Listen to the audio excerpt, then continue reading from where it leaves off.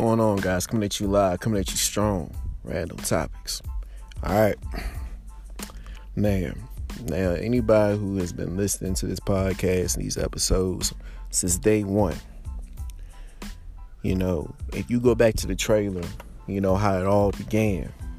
How I was basically talking about, we talk about everything over here. Like how to get rid of bedbugs. If you're looking at the title, I'm talking about it on this one, y'all. How to get rid of bedbugs. Well, let me say this.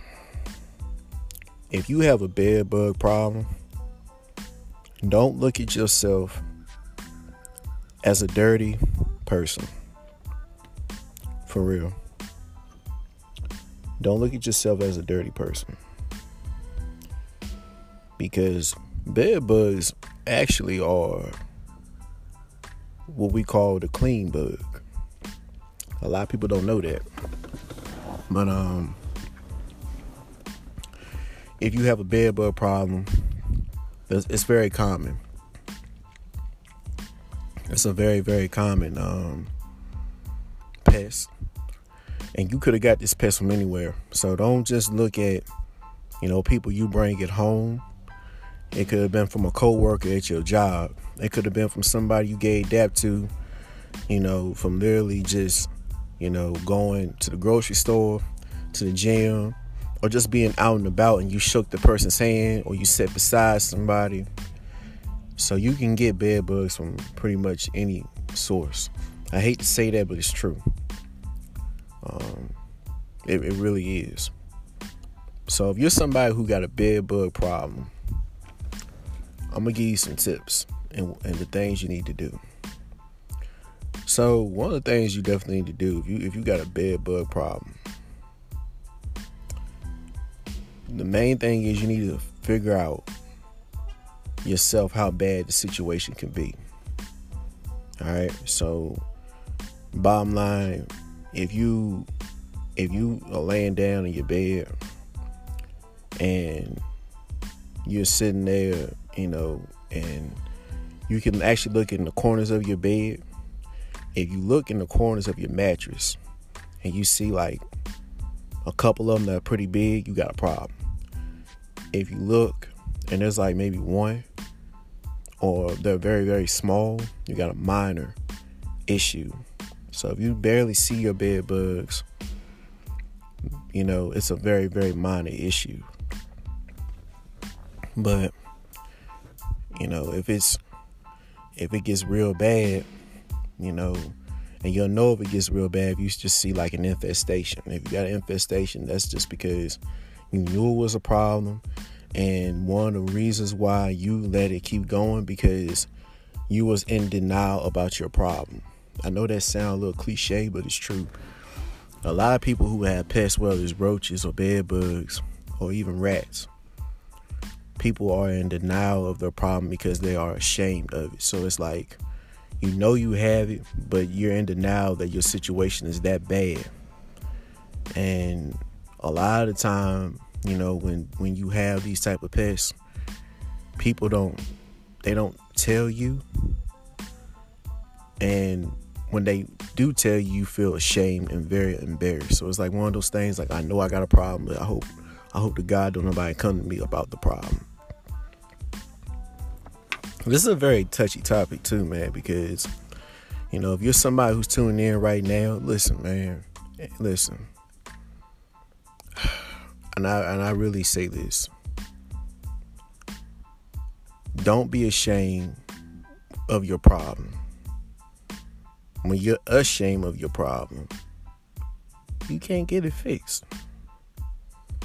You can't sit there and get it fixed if you don't want to fix it. And me, y'all know me. I always talk about stuff I've been through. So I had a problem before. I'm not gonna sit here and tell you guys how to get rid of something if I didn't have it before, and I don't have it now.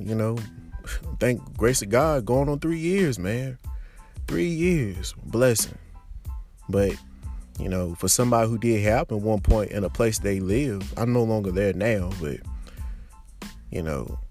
I can tell you, it was a challenge. So, like I said before, one of the things you definitely want to do, I had tongue twist, my bad, things happen, but one of the things you definitely need to do, you need to don't be in denial about your problem. Don't do that. The second thing you need to do is, when it comes to bed bugs, you do need to find a decent exterminator. Now, the thing about an exterminator, don't always go with your first pick, because when it comes to exterminators, they can be a lot more high than others. Like the first one I ended up calling, they was talking about I had to pay $3,600 just for them to come by. You see what I'm saying? And when I heard that number, I was like, oh my goodness, like that made me feel dirty. Like, even though my house was clean, and again, a bed bug is a clean bug, so like it's different from a roach.